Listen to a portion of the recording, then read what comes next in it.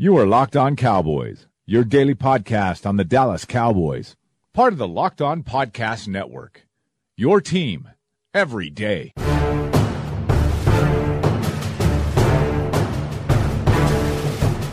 Welcome back to the Locked On Cowboys podcast. Thank you for tuning in. I'm your host, Marcus Mosher.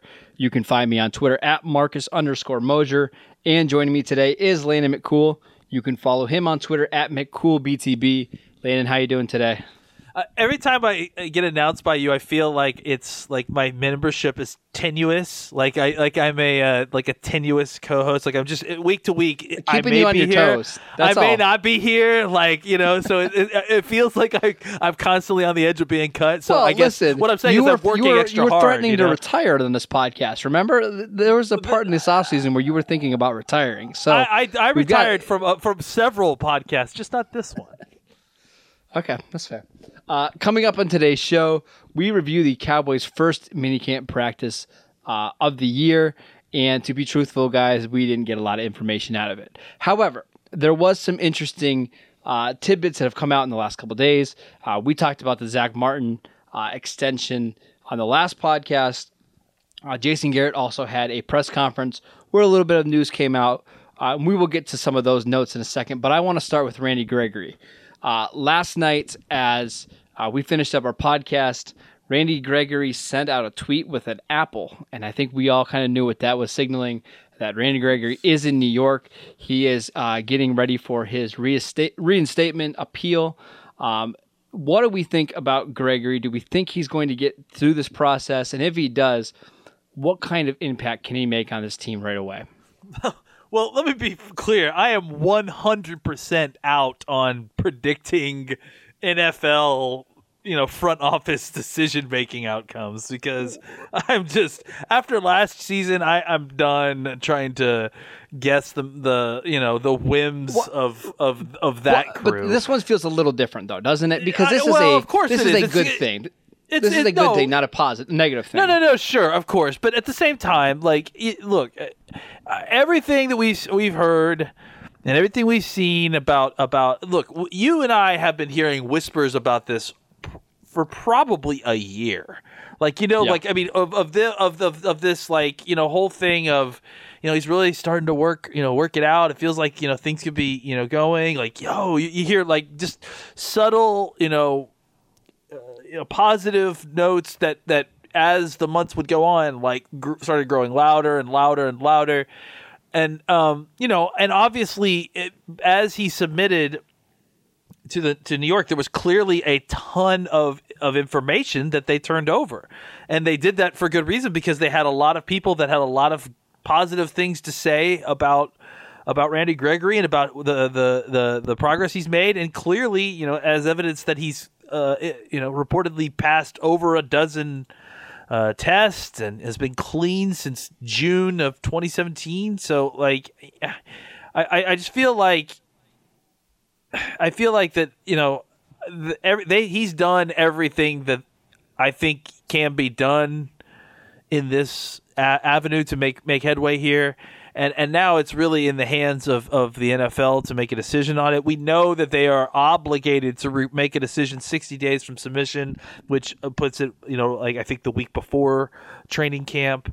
So anything outside of we're going to hear a decision back before training camp, I wouldn't even dare to speculate because there have been so many things that I felt like were slam dunks with the NFL where we got the complete opposite of what we expected. So honestly, I feel like if in a vacuum, if it was in a decision-making process that I trusted and I knew to be fair, I would feel 1,000% positive that as long as Randy Gregory didn't, smoke a joint as soon as he stepped off the plane in LaGuardia, that I would feel 100% positive that he was getting reinstated before we would hear something within the next few weeks. Because that is not the case, I don't know what to say about what could possibly happen at this point. Anything could happen. Well, here's the thing. At least we have a couple examples over the last really 2 years of this kind of appeal process working. We have the Martavis Bryant case where Martavis was suspended a bunch of different times, was conditionally reinstated last year, and then by the time the season rolled around, he was fully reinstated. We have Josh Gordon, who has been suspended multiple times for year-long suspensions. He's back in the NFL. Darrell Washington, who's been out of the NFL for a bunch of years, reinstated after applying. So it sounds like the NFL maybe, I think from the NFL side, they want these players to come back into the league and to prove, hey, just because you get suspended one time doesn't mean your NFL career is over. You can overcome this. So I think they're going to give Gregory every opportunity to prove, that he is, he has beat his addiction or he's beat whatever it is. I'm feeling confident that he will be reinstated in some form before training camp. We can talk about what he gives on the field, and we've talked about it a bunch on this podcast, but if Randy Gregory is reinstated, I truly believe he is a walk-in starter on this football team because he is just one of the most physically gifted defensive ends this team has had in a long time. I think it shouldn't take him too long to get up to speed. I think he's a guy that is just naturally gifted. You get him on the field, he will make plays. So any quick comments about Randy Gregory's ability before we move on?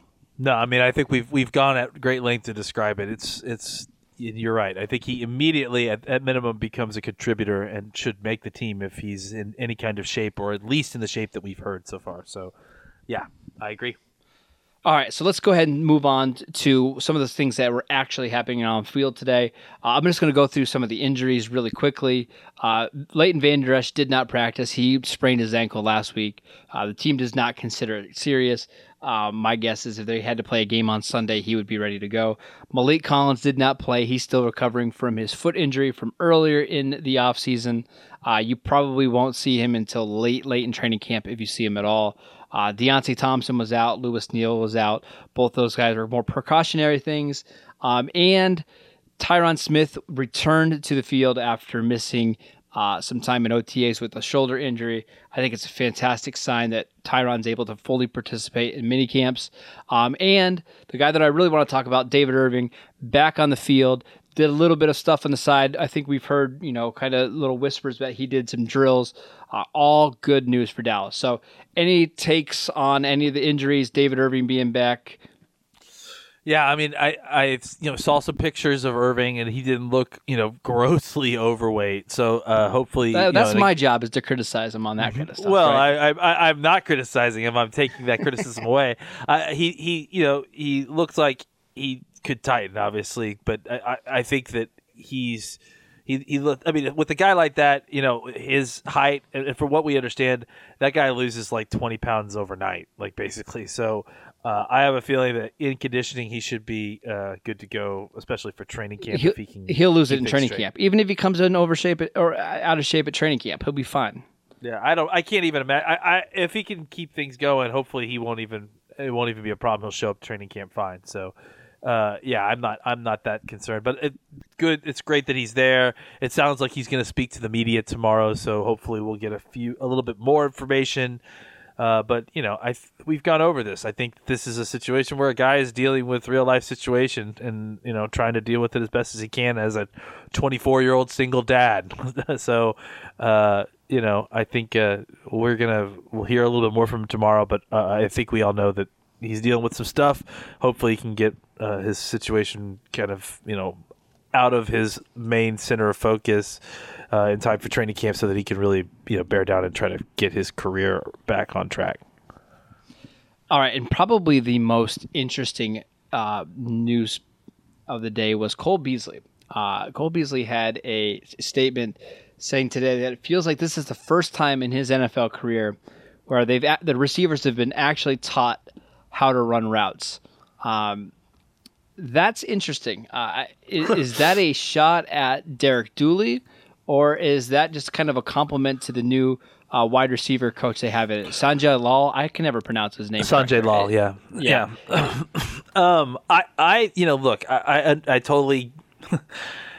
First of all, I totally get that people are going to try to make this into that because this is what people do when there's not much to talk about. But I actually don't. I don't think that was a shot at Dooley. I think what it was more a description of what a lot of wide receiver coaches in not just wide receiver coaches, but a lot of position coaches in the NFL of teaching method, because they are limited on reps, because they are limited on time.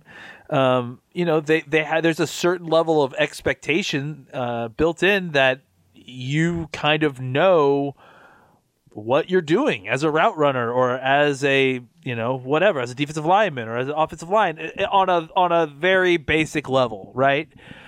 Obviously, Sanjay Lal's method is to break that all the way down and kind of tighten it even further. And I think that it's not necessarily an indictment on Dooley as much as a commentary on NFL positional coaching in general. I think Lal is just a guy who believes in doing things a little bit different. Now, I don't think that this is any different than some other coaches would do, given an abundance of time that they had pre-CBA. I just think that Lal has found a way to do this in a way that also jives with the limited amount of practice time that he gets with his players.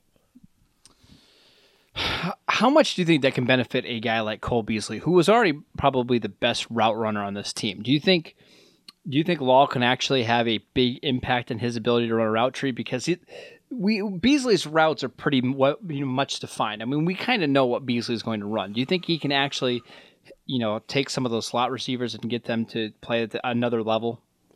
Yeah, I mean, absolutely. I think that, first of all, Beasley runs great routes because of his athleticism, but I don't know that that's necessarily the only way that you can get more out of him. I think that there's ways to put him in positional spots like outside that you're going to get a little bit better route running. He's just not refined there because he doesn't get a lot of opportunity out there. And I think that on top of that, the opportunity to run more and different routes, and just add more to the toolkit. I think that, yes, I agree that route running is his is kind of where he wins, to say that. But I think that doesn't mean that he can't improve on that, or even, like I said, expand the route tree a little bit, because, honestly, he had only a certain amount of routes inside. So maybe it's adding more routes. Maybe it's adding a route tree outside that he didn't have.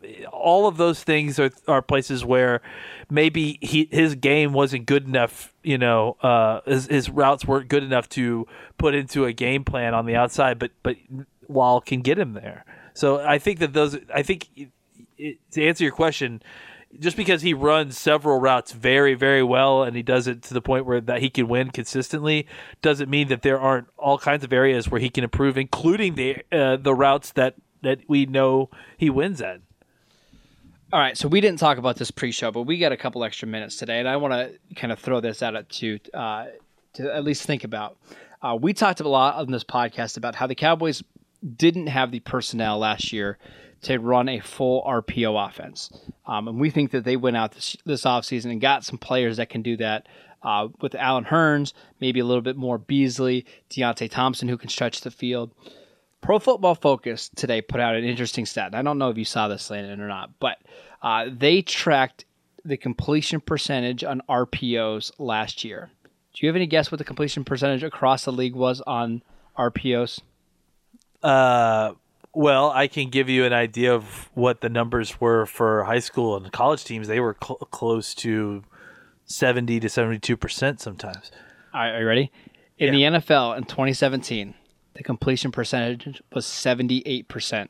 Yeah. Now, if you adjust that for drops, it goes all the way up to about 84%.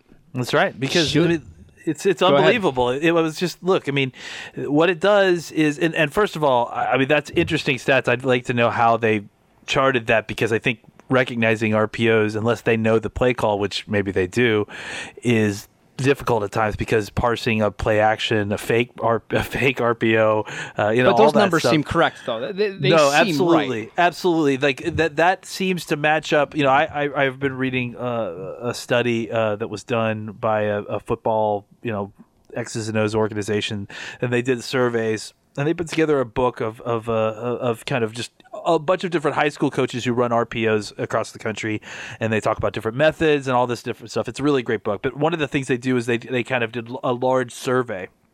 And what they did is they got kind of information generally about what, the success rate and was for RPOs in the run and pass game. And the numbers are shocking. I mean, I think it's still on a high school level, of course. I mean, that's, it's to be adjusted from there. And, there were some Division III and junior college coaches mixed in there as well. But, in general, what you saw is something like that where the completion percentages were incredible, because what was happening is that and the run yards per carry were insane as well, because what you're talking about is that you are providing a situation where you are eliminating the opportunity for the defense to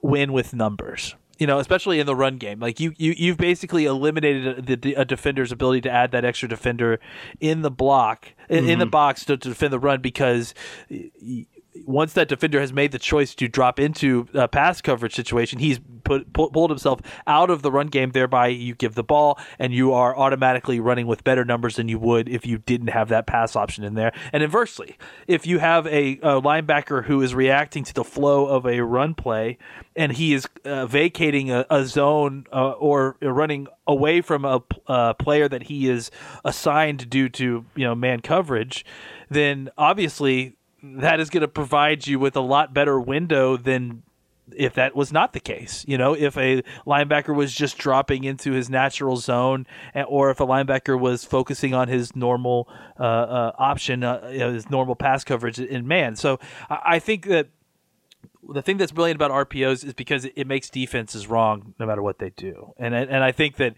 this is why teams are excited about this sort of thing becoming a larger part of their offense, because it makes, if you're willing to just allow the defense to completely make itself incorrect and dictate where the ball is going to go by their actions, then you're able to get a high level of success. Now, the reason that the team is moving more towards that model is because now you've got players who don't necessarily care about their targets. Or at least that's what the idea is. You have a multitude of different guys who can win in different ways, who aren't going to be target hogs necessarily, don't need that, but can run these routes and be where they need to be to sometimes serve as a decoy, sometimes to serve as the target. But that's all going to be dictated by the defense, not by necessarily what the play is called, pre-snap. And this is where I think the Cowboys are going to have the advantage in RPOs. Hopefully, I'm hoping that they fully create an RPO offense. And I think while we might not see that completely this year, I think you're going to see a lot of elements to that in their offense. But the Cowboys already have a dominant rushing attack. So now if you can put, especially linebackers on skates, not knowing what to do, the Cowboys should be able to eat up teams on the ground, I would think. They have a lot of guys that are really athletic that can get down the field.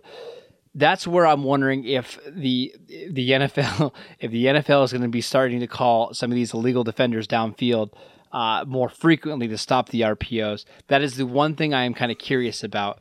Well, I have a comment about that too, because that's an excellent point, Marcus. Because the illegal man downfield is a bane to the RPO, especially for teams that are trying to marry zone running to their RPOs, which is a lot of teams, especially us.